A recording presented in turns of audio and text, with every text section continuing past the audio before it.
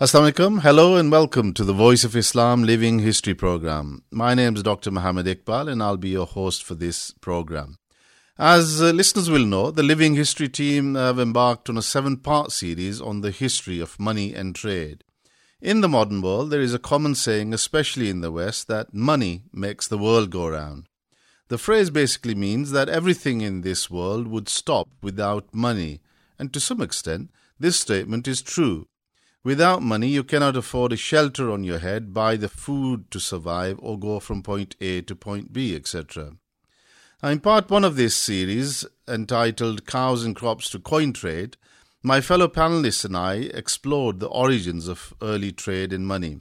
In part 2, entitled The Rise of the Great Eurasian Empires, we looked at the way gold and silver took center stage in trade and conquest that shaped many of the large and influential empires. In part 3, entitled Worlds of Conquerors, Prophets and Reformers, we looked at the role religion played in shaping empires and trade between nations and empires. In particular, we looked at the interaction between the Romans and the Jewish people, leading to the rise of Christianity. We also looked briefly at the rise of Islam. In part 4, entitled Islamic Civilization, Bridge Between East and West, we looked at how the Muslims during the golden age of Islam picked up new ideas from India, China and the Greeks, and how they refined many of these and passed them on to Europe, especially the concept of zero in mathematics. We also looked at the powerful economies of the Ottoman, Safavid and Mughal empires, as well as the Chinese Yuan and the Ming dynasties.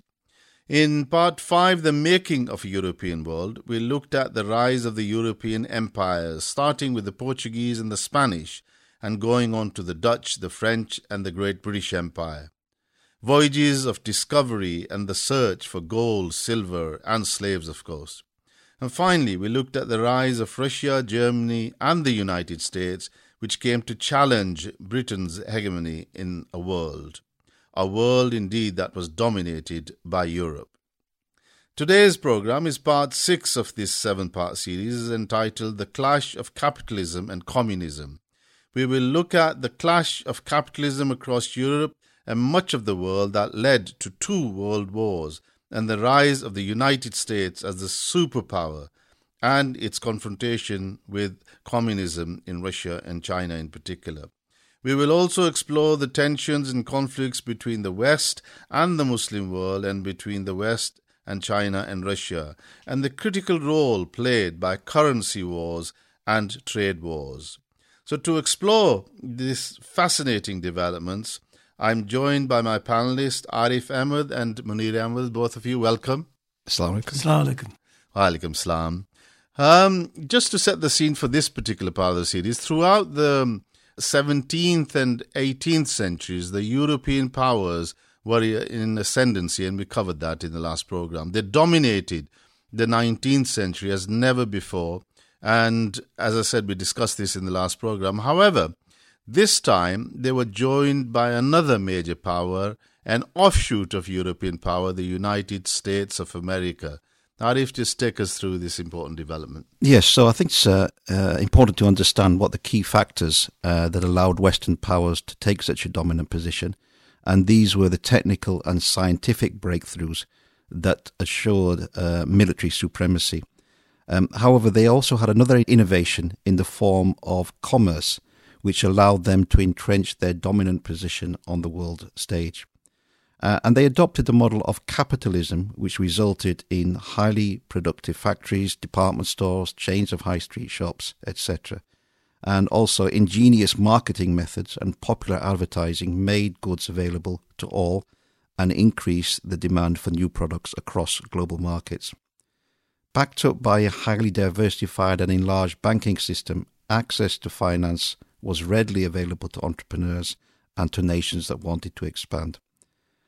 So at home, rising productivity produced a boom in real wages, thus taking countless people out of poverty and creating a culture of popular consumerism. Although in the countryside there were still pockets of poverty, the major cities started booming under this system. Britain, of course, was the sort of key nation in all this, and during the 19th century, despite its rivalry in wars with France, Britain succeeded in becoming the powerhouse of the world economy. At the start of the 19th century, in 1820, the British Empire, which was Britain plus the 16 colonial possessions, accounted for a meagre 6% of the world's output. However, following Britain's industrialization, by 1870, the British Empire accounted for around 23% of the world economy, of which the UK alone was around 9%. The British Empire, of course, remained around 20% of the world economy until 1918. Now, during this same period, the major Asian economies like China and India had been crippled by European expansion and colonization, were no match for Great Britain. China's economy, for example, had declined to around 9%, whereas in 1820 it had still been the largest in the world, accounting for 33% of GDP. In contrast, the United States economy in 1820 was an insignificant 1.8%, but it had rapidly increased to overtake China by 1888, and by 1914 it was 18.9% of the global GDP, almost catching up with that of the British Empire. In fact, the whole of Western Europe accounted for 26.2% of global GDP, compared to 18% for the US in 1914. So clearly, a new economic superpower was emerging. It's a new world money developing. So just take us through its impact. Yeah. The British did not show any major concern in the rise of the American power, as they were more concerned about competing European powers and keeping a close eye on them. So in particular, they were worried about the rising influence and the expansion of Germany and the Russian Empire. So the rivalry between Russia was at the forefront of British geopolitical strategy and came to be known as the Great Game. Britain's greatest imperial possession was India, and the British feared that Russia planned to invade India at some stage as part of their expansion into Central Asia. The Russians, on the other hand, had feared the expansion of British interest in Central Asia. As a result, there was a deep atmosphere of distrust and talk of war between two major European empires. It's interesting that in 1904, Sir Halford Mackinder, considered to be one of the founding fathers of geopolitics and geostrategy, presented a paper which was called The Geographical Pivot of History to the Royal Geographical Society that advanced his famous Heartland theory. In this paper, Mackinder divided the whole world into three key components to explain important geostrategic issues. Firstly, the world island, comprising the interlinked continents of Europe, Asia and Africa, the largest, most populous and richest of all possible land combinations. The second one being the offshore islands, which included the British Isles and the islands of Japan. And the third being the outlying islands, including the continents of North America, South America and Oceania. So you can see how far all this geostrategic planning had gone, Arif. Yes, so if we look at the heartland, this lay at the centre of the world island, and it stretched from the Volga to the Yangtze River and from the Himalayas to the Arctic. Mackinder's view was that any power which controlled the world island, that's Eurasia, would control well over 50% of the world's resources. The heartland's size and central position made it the key to controlling the world island and thereafter the whole world. So in the eyes of the great powers, the weakness of some countries was as much a source of worry and instability as the growing strengths of the others. The Ottoman Empire, for example, which was often described as the sick man of Europe, had been shored up since 1815 by the great powers.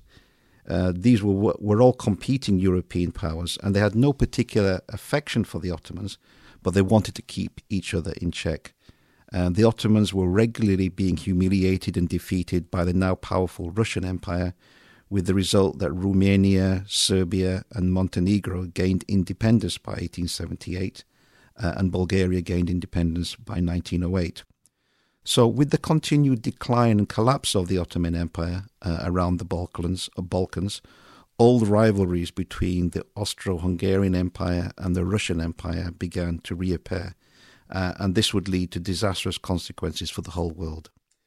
Germany, as we discussed in the last program, was quite late to establish a fully integrated and functional nation state. It was very late also to colonial expansion in contrast to its European competitors, and most importantly, it lagged far behind Britain and France in taking full advantage of the Industrial Revolution. However, in the wake of railroad construction in 1850, industrialization started to take off in Germany. During the second half of the 19th century, the German industry grew exponentially, and by 1900, Germany was an industrial powerhouse competing with Britain and the United States. In fact, by the 1900s, Germany was the dominant power on the European continent, and its rapidly expanding industry had surpassed Britain's, and it was also involved with a naval arms race. Munir? Yeah, so in the remake of the Thucydides trap describing the rivalry between ancient Athens and Sparta, at the start of the 20th century, a resurgent and confident Germany believed herself encircled by the French. The Russians and the French, on the other hand, feared German preeminence in Europe, and Britain wanted to maintain the old balance of power by supporting France and Russia, thus remaining the dominant global power. No single state wanted a major European conflict, but that is what they were heading towards. Yeah, this is the classical Thucydides trap, which the historian Thucydides had explained in relation to the conflict between Sparta and Athens, which we covered in the... Sorry, Munir, carry on. Yeah. So at the beginning of 1914, it was the beginning to dawn on most people that Europe was heading into a prolonged struggle between German-speaking nations, notably the German and Austria, and with the rest of Europe, including Britain, France and Russia. The World War I between 1914 and 1918 began with the assassination on 28th of June of the Archduke of the Habsburg Empire in Sarajevo by the Serb nationalist. Vienna was determined to punish Serbia, which was viewed as the main state harbouring anti-Habsburg terrorism and terrorists. And when Serbia rejected Vienna's demands, the Habsburg Empire declared war in August 1914. And as a fellow Slavic nation, an ally of Serbia, Russia mobilized to protect Serbia against the oncoming clash with Habsburgs. Germany, being an ally of Austria and fearful of Russia becoming dominant in the region, launched the war. This in turn drew Russia's allies, France and Britain. Additional powers drawn into the conflict included Ottoman Turkey, Italy, and the United States, and it's believed that some 20 million people perished in the war. And Germany led the Central Powers in World War I against France, the United Kingdom, Russia, Italy by 1915, and then eventually the United States by 1917. Prior to World War I, both the Russian Empire and the Ottoman Empire were in turmoil, with internal tensions growing by the day. The Ottomans had opted to stand with Germany, whilst the Russians, supported by France and Britain, stood with their ally Serbia, as Munir mentioned. By 1917, the third year of the war, three important things happened that changed the course of the war and, more importantly, changed the course of world history in ways that no one could have imagined. The first historical event occurred on February 1970 when Tsar Nicholas II of Russia was forced out of office by a people-led revolution, the Communist Revolution, and Russia had to withdraw from the war.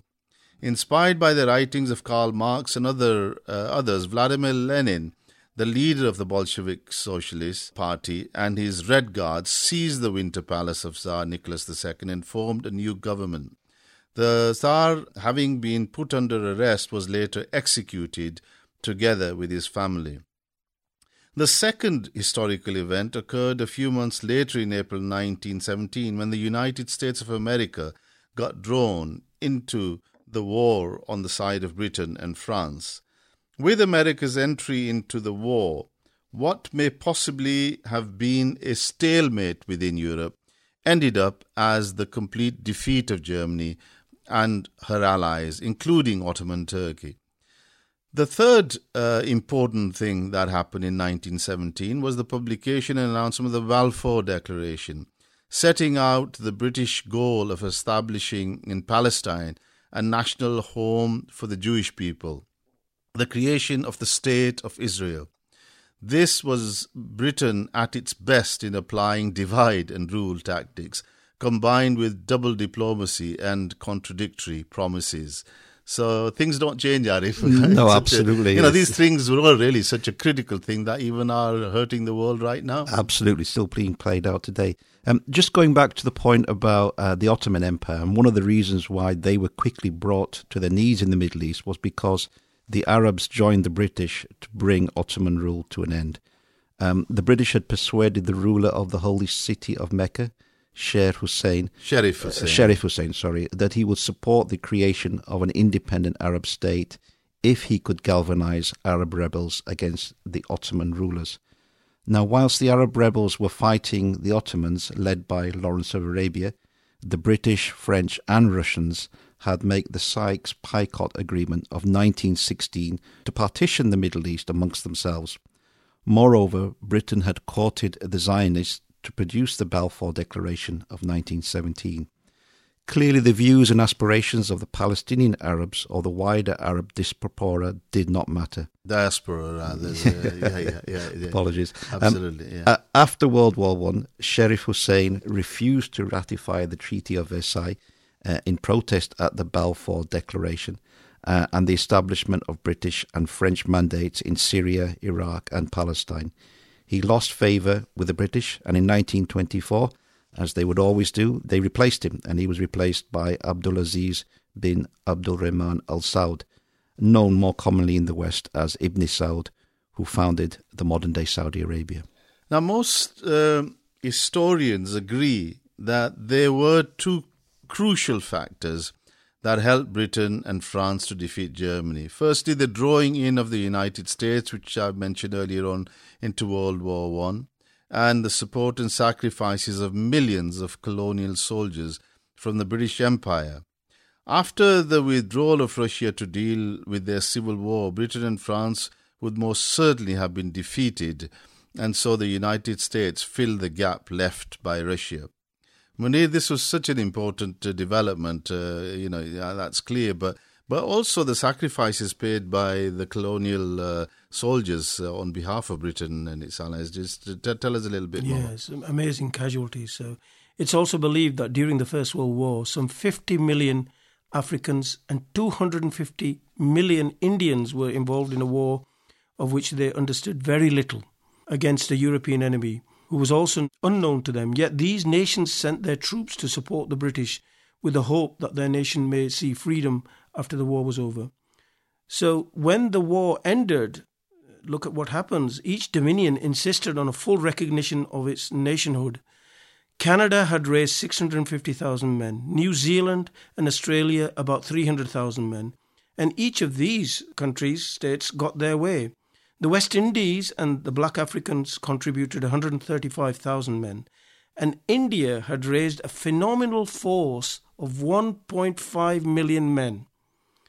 And what reward did they get? Nothing. They were privileged enough to learn the art of modern warfare. And yet the white nations, they got their freedoms. They got their freedoms and they got everything that they required. And yet the modern warfare was a privilege. It was a privilege, not a right or something which they insisted on. Meanwhile, the Russian Civil War lasted for 3 years and ended in 1920 with victory for Lenin's Bolshevik. And after consolidation, their powers, the communist regime established a new state of the Union of Soviet Socialist Republic, the USSR as everyone knows it, in 1922, which covered Russia, the Ukraine, and we know what's happening in Ukraine now, and the Caucasus and the Eastern Territories. Yeah, the Caucasus. Which again are, such a difficult area to rule. End of of World War I, a defeated and partly occupied Germany was forced to pay war reparations by the Treaty of Versailles and was stripped of its colonies as well as of home territory to be ceded to Belgium, France and Poland, and was also banned from uniting with German-settled regions of Austria. Although World War I devastated the European economies, the British and the French losses were offset by the gains from Ottoman territories in the Middle East and also the German territories from Asia that were divided between the British and the French. So they managed to at least bolster their economies with these gains, Arif. But this treaty was so unfair. Just take us through. Yes, absolutely. So just going back to the Treaty of Versailles, this was supposed to be the peace to end all wars. But actually, later historians have described it as the peace to end all peace. And the agreements which were reached in Versailles were so punitive, cynical and destabilizing that Europe failed to recover its economic vitality. This resulting instability, resentment and turmoil was a major cause of the Great Depression, the rise of Hitler and World War II. Professor Jeffrey Sachs writes, and I'll quote, "John Maynard Keynes, the greatest economist of the 20th century, served as a young expert on Britain's negotiating team at the Versailles Peace Conference. He was profoundly disheartened by the narrowness of the perspective of the major powers and the punitive nature of the settlement imposed on Germany.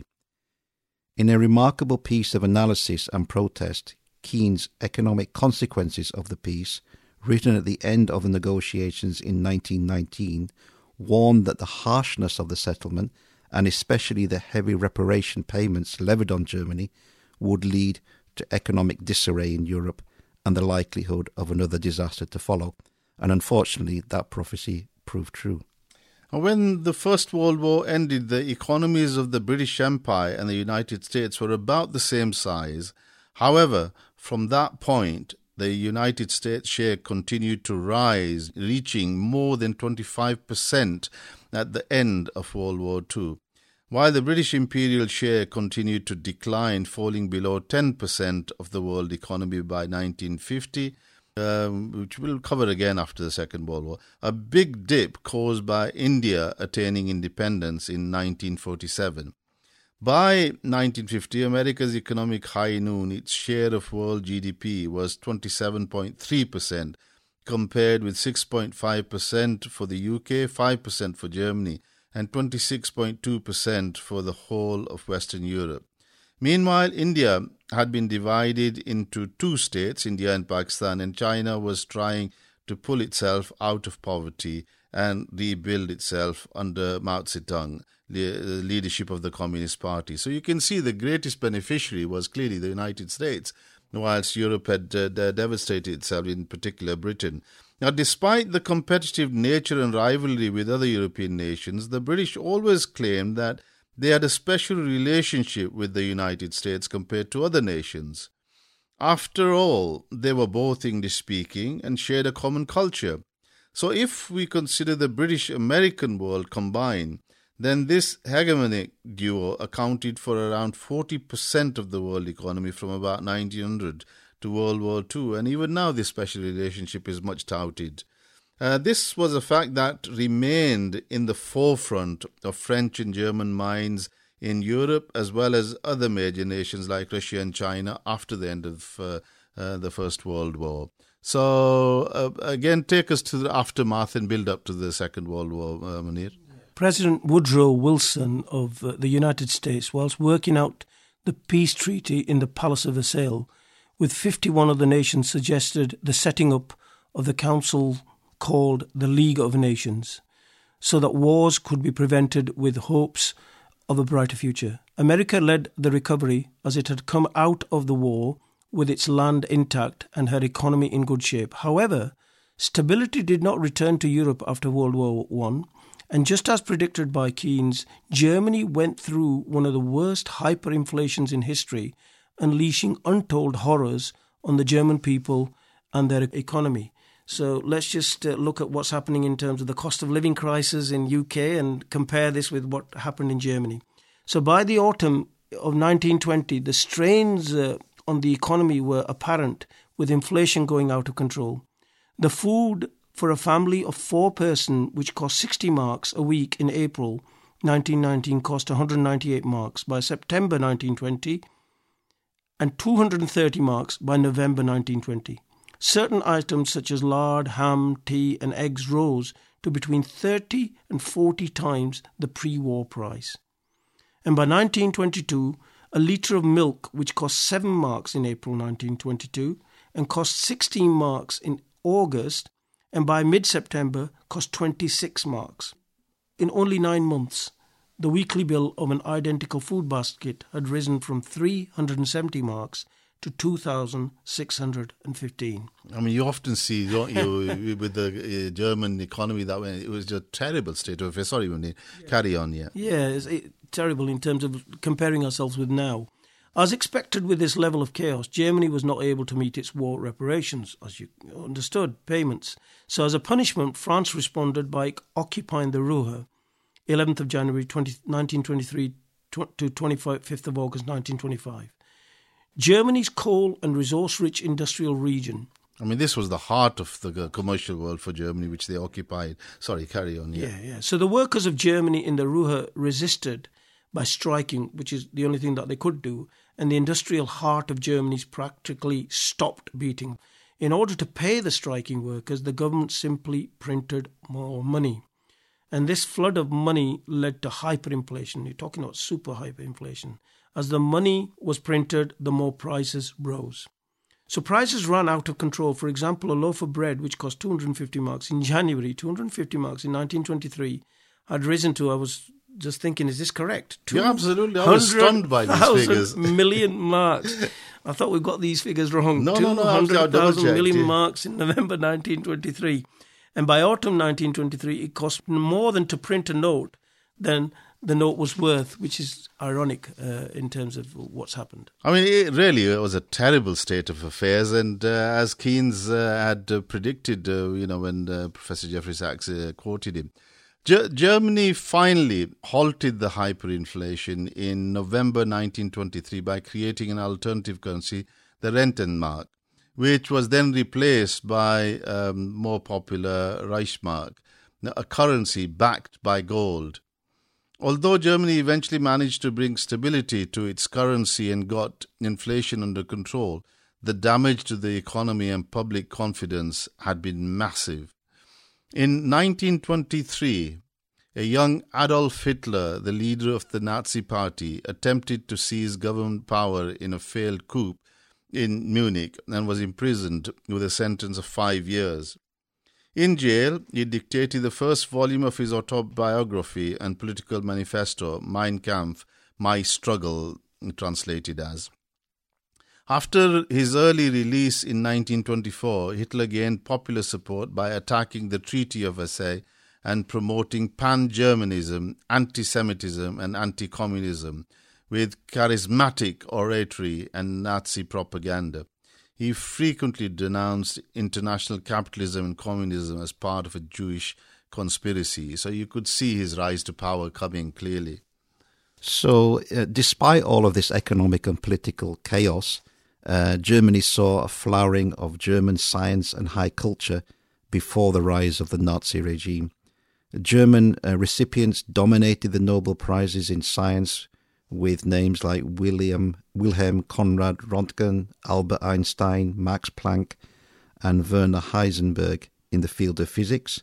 Chemistry likewise was dominated by German professors and researchers at the great chemical companies such as BASF and Bayer. And in the automobile industry, Carl Benz and Rudolf Diesel were also pivotal figures of engineering. And of course, these are well-known household names even to this day. Just as Germany was beginning to recover from the economic crisis in 1929, the world was plunged into the worst economic slump in modern history. Trade and prices collapsed, millions were thrown out of work, and on the 29th of October 1929, the New York stock market crashed, also known as the Wall Street crash. Protective tariffs were set up worldwide to save domestic industry, adding to problems. And from a workforce of 20 million, almost 9 million Germans, that's almost 50%, were thrown out of work. At the same time, the crisis provoked extreme nationalism, paving the way to dictatorship. And in Germany, Hitler obviously took advantage and leveraged the mass unemployment to gain support for the Nazi Party, and he quickly rose to political power in the 1930s. This is probably a good place now to stop for part one, and then we'll carry on in part two as we prepare for the rise of the Second World War. So you've been listening to the Living History program. We've been talking about the clash between capitalism and communism. So we'll be joining you again. Please do send us your feedback on our Twitter handle, which is @VILivingHistory. And do visit our website, www.voiceofislam.co.uk.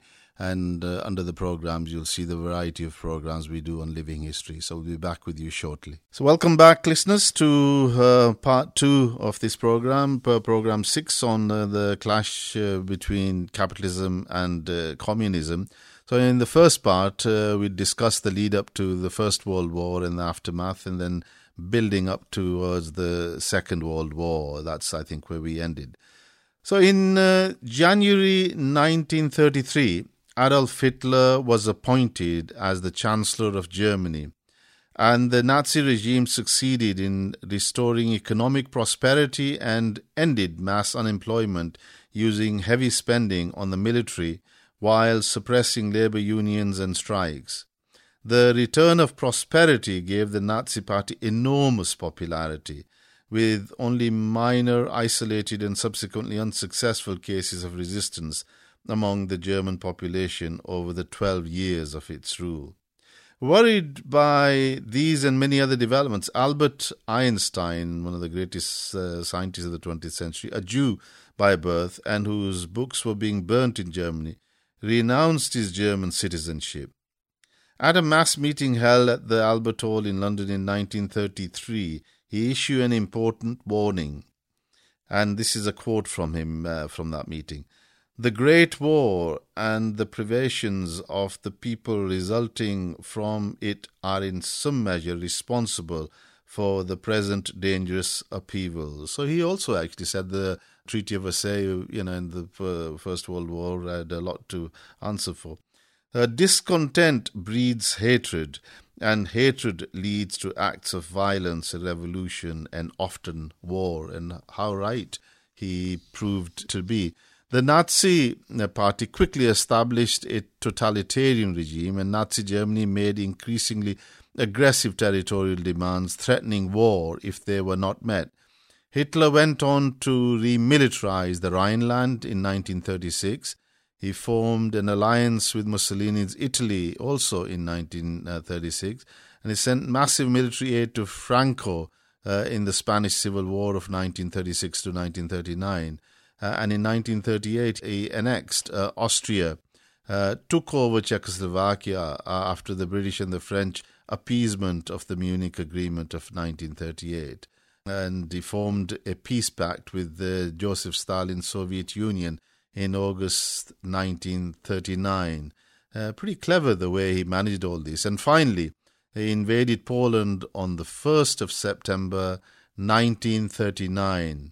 And this, of course, resulted in Britain and France declaring war on Germany, and 2 days later, and World War II in Europe began. So you could see the whole build-up. Munir, again, take us through this devastating period of human history. It was indeed. And at first, Germany was very successful in its military operations. In less than 3 months, from April to June 1940, Germany conquered Denmark, Norway, the Low Countries, and France, which is phenomenal. And the unexpectedly swift defeat of France resulted in an upswing in Hitler's popularity, an upsurge in war fever. Germany's armed forces invaded the Soviet Union in June 1941, and as in Napoleon's case, this proved to be a fatal miscalculation. So in 1942, the German invasion of the Soviet Union faltered, and after the United States entered the war, German cities became targets for massive Allied bombing raids. The air campaign also paved the way for a massive Soviet force, for a massive Allied seaborne invasion of northern France in June 1944. So between 1944 and 1945, Soviet forces completely or partially liberated Romania, Bulgaria, Hungary, Yugoslavia, Poland, Czechoslovakia, Austria, Denmark and Norway. And by late 1944, the United States, Canada, France and Great Britain were closing in on Germany in West.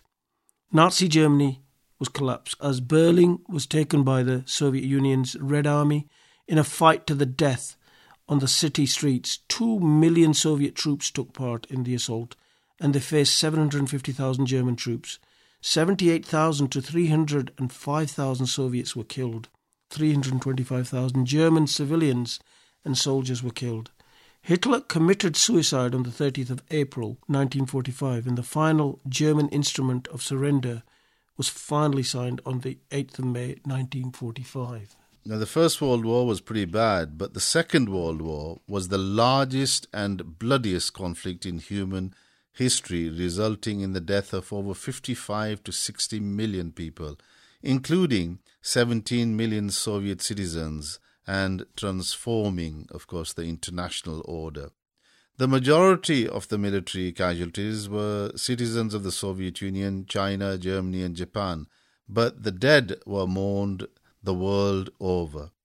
After 4 years of destruction, Europe lay in ruins, its economy shattered. The Second World War had exceeded by far the terrible cost of the first, as I said earlier.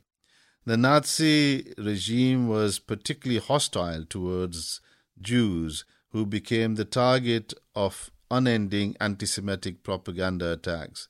In 1941, the Nazi leadership decided to implement a plan that they called the Final Solution, which came to be known as the Holocaust. Under the plan, Jews and other lesser races, along with political opponents from Germany as well as occupied countries, were systematically murdered at extermination camps. In total, approximately 17 million people were killed during this Holocaust period. In the end, Germany was defeated by sacrifice of millions of Russian lives, the steely determination of the British and their colonial troops, and the industrial power of the United States. Japan was also defeated in Asia by a combination of factors, but the use of the nuclear bomb by the US on an innocent population left many moral and ethical questions which remain to this day. After the war, Germany was split up into West Germany under the control of the United States, France and Britain, and East Germany under the control of the Soviet Union, and Austria was again made a separate country. So again, we are seeing the legacy of end of World War II, Arif. Yes, so obviously World War II, after this sounded the death knell for European empires. A process of colonization that began in the early 1500s rapidly started unraveling after 1945. We mentioned this in the first part. And there was much agitation in European colonies, with educated elites from these colonies calling the Europeans to offer them independence. This feeling was particularly strong in India, and with charismatic leaders like Gandhi, Nehru and Jinnah, many of the leaders were placed behind bars and many protests were put down by the Europeans brutally. However, there was a rebellion and revolution in the air, and one by one the British and other Europeans had to either give independence or at least a promise of independence when certain conditions had been satisfied. Another aspect of the aftermath of World War II was that it produced two new superpowers, the United States of America and the USSR. The Soviet economy was only a small fraction of America's, perhaps around 1/3, but the Soviet Union was a military power which by 1949 had nuclear weapons, and it was rich in natural resources across its vast territory. Through the socialist-communist ideology, the USSR posed quite a challenge to the US and the Western world, and the two countries competed internationally for allies, resources, and military advantage, and so began the Cold War after World War II. Although the USSR got a big boost to their confidence when the communists in China took control from the nationalists. After the Second World War, the United States positioned itself as the leader of the free world and committed itself to containing communism, known as the Truman Doctrine, and lent support to countries fighting wars against communist revolutionaries, including in Greece in 1947, Korea 1950-53, and then the long and draining conflict in Vietnam between 1961 to 1973. At the same time, the US tried to bolster these efforts by creating security blocs like NATO in Europe in 1949. The Soviet Union responded with a military alliance of its own called the Warsaw Pact, and together with Communist China provided military aid and political support to nations fighting against colonialism and imperialism. In Western Europe, security and economic revival was totally dependent on the United States, which pumped around $12 billion into Europe as part of the approved Marshall Plan, officially known as the European Recovery Program in 1948. This certainly helped Western and Southern Europe to recover and encourage greater cooperation amongst the Western European states. In 1957, France, Germany, Italy and the Benelux countries moved to set up a full customs union called the European Economic Community, the EEC. And the EEC made another war between France and Germany unthinkable, and in 1973, Britain took the momentous decision to join with the EEC.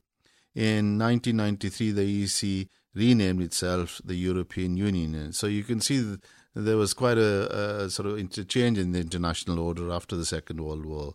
Would you just explain us a little bit the capitalist system and communist system, because we're talking about it quite a bit? The economies of Europe and the United States run on a system called capitalism, which is still present today, a system that has been shaped by the work of the Scottish economist Adam Smith, acknowledged widely as the father of economics. So what is capitalism? Capitalism is based around a free market economy, meaning an economy that distributes goods and services according to the laws of supply and demand. The law of demand says that increased demand of a product means an increase in price for that product.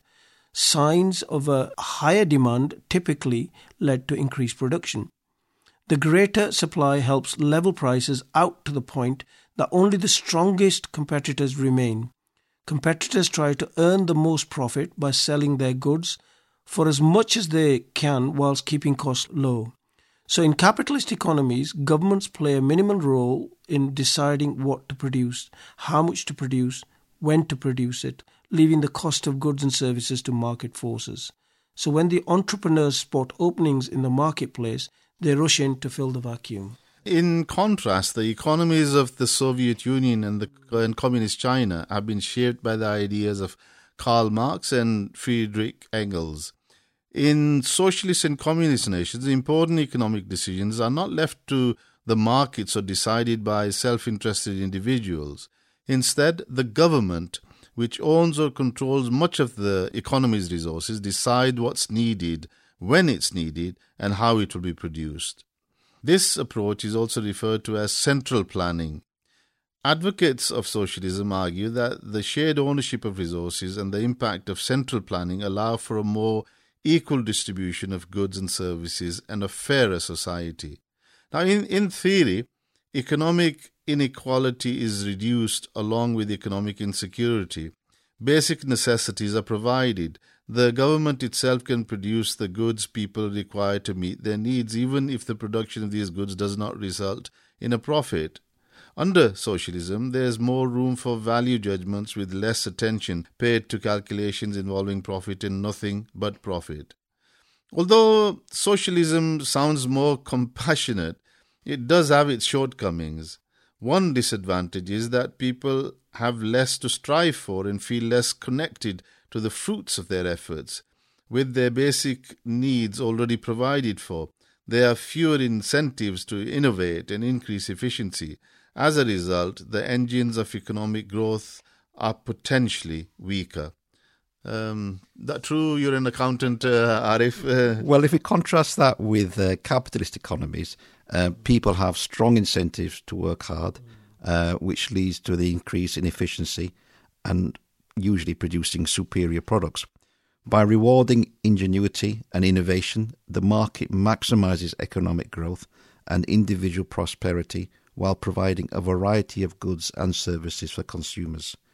By encouraging the production of desirable goods and services and discouraging the production of unwanted or unnecessary items, the marketplace self-regulates, leaving less room for government interference and mismanagement.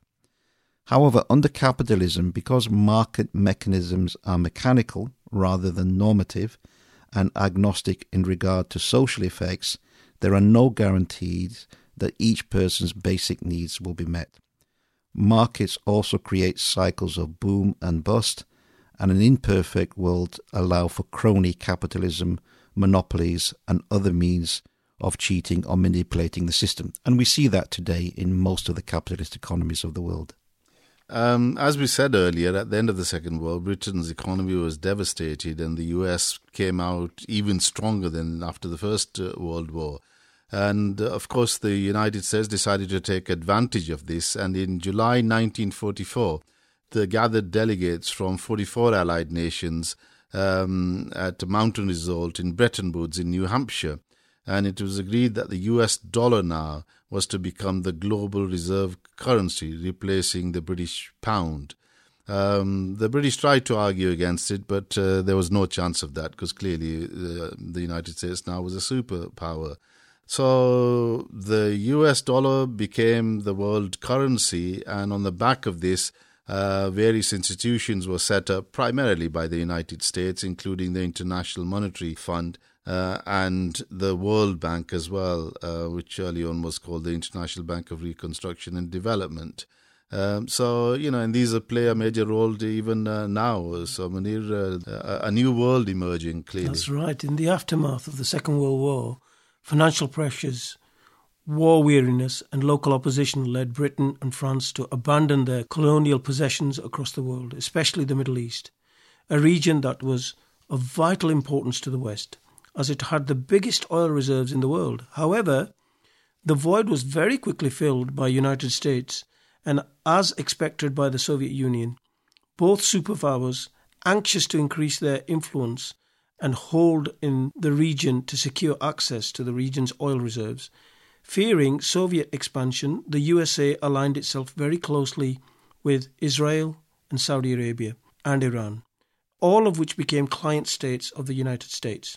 The Soviet Union supported Egypt and Syria, and after the Iranian Revolution in 1979, also supported Iran. The most influential leader to emerge in the Arab world was Egypt's Gamal Abdel Nasser, an Arab nationalist who became leader in 1954. However, after some considerable success and massive appeal across the Arab world, Israel, Britain and France combined through a series of military and highly damaging financial and political campaigns to undermine him. Nasser died in 1970, very disappointed with the division in the Arab and the Muslim world, and also annoyed with the way that he and his country had been treated by the West.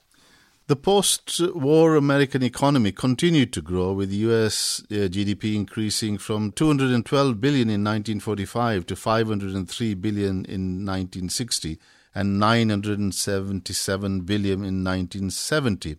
However, from 1950 to 1969, as Europe and Japan started to recover from World War II, the US share of the world's economy output dropped significantly from 35% to 27%.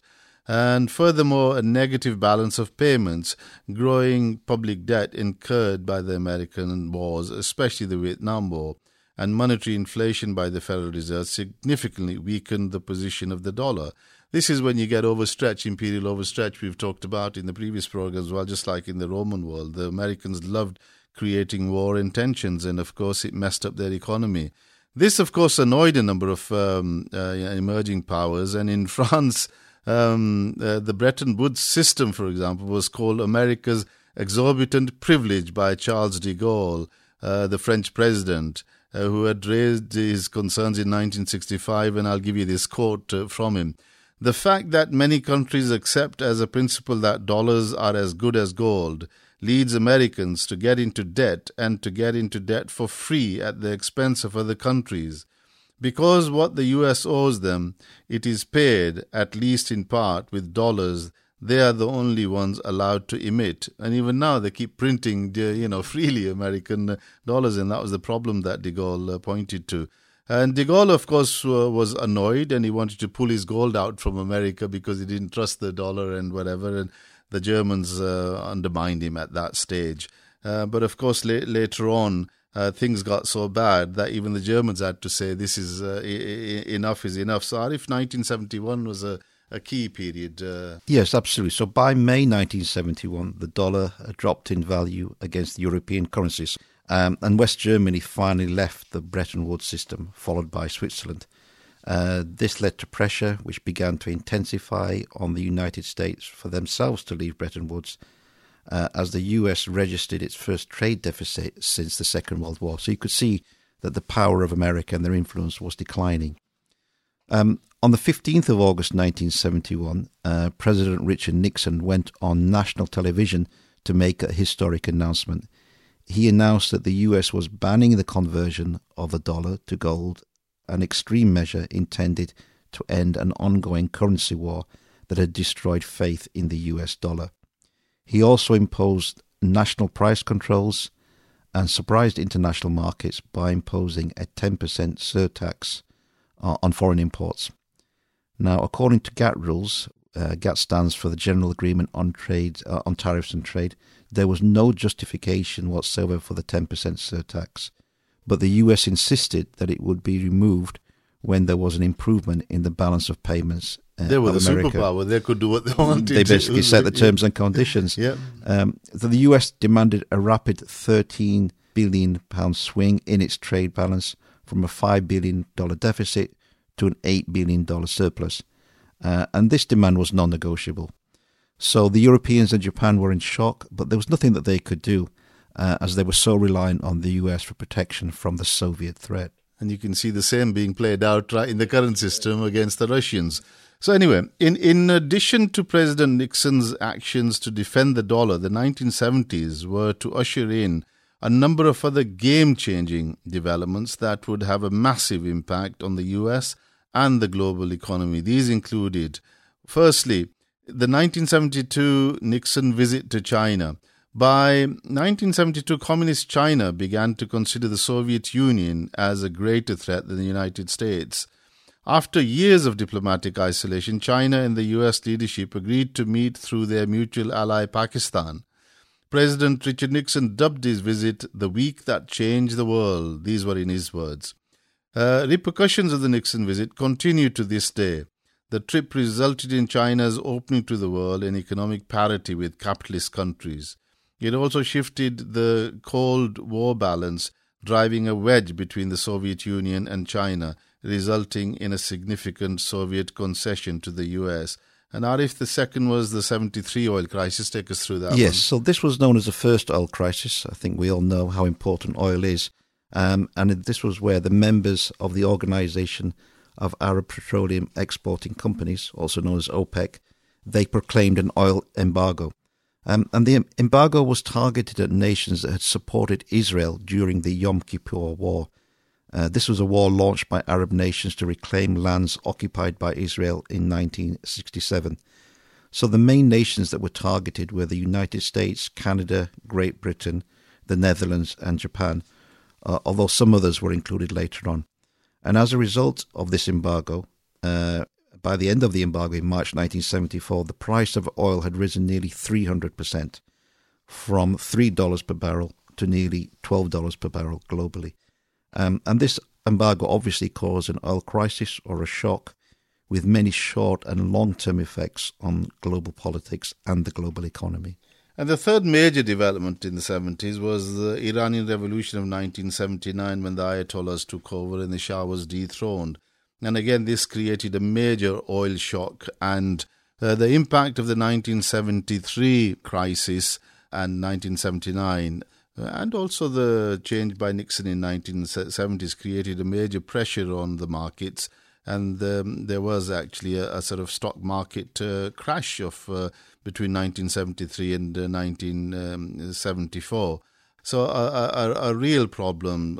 So Munir, take us how cleverly the United States linked up with the Saudis to save the dollar. They're always clever in handling anyway. The United States found an ingenious way of keeping the dollar as the global currency despite removing its link to gold.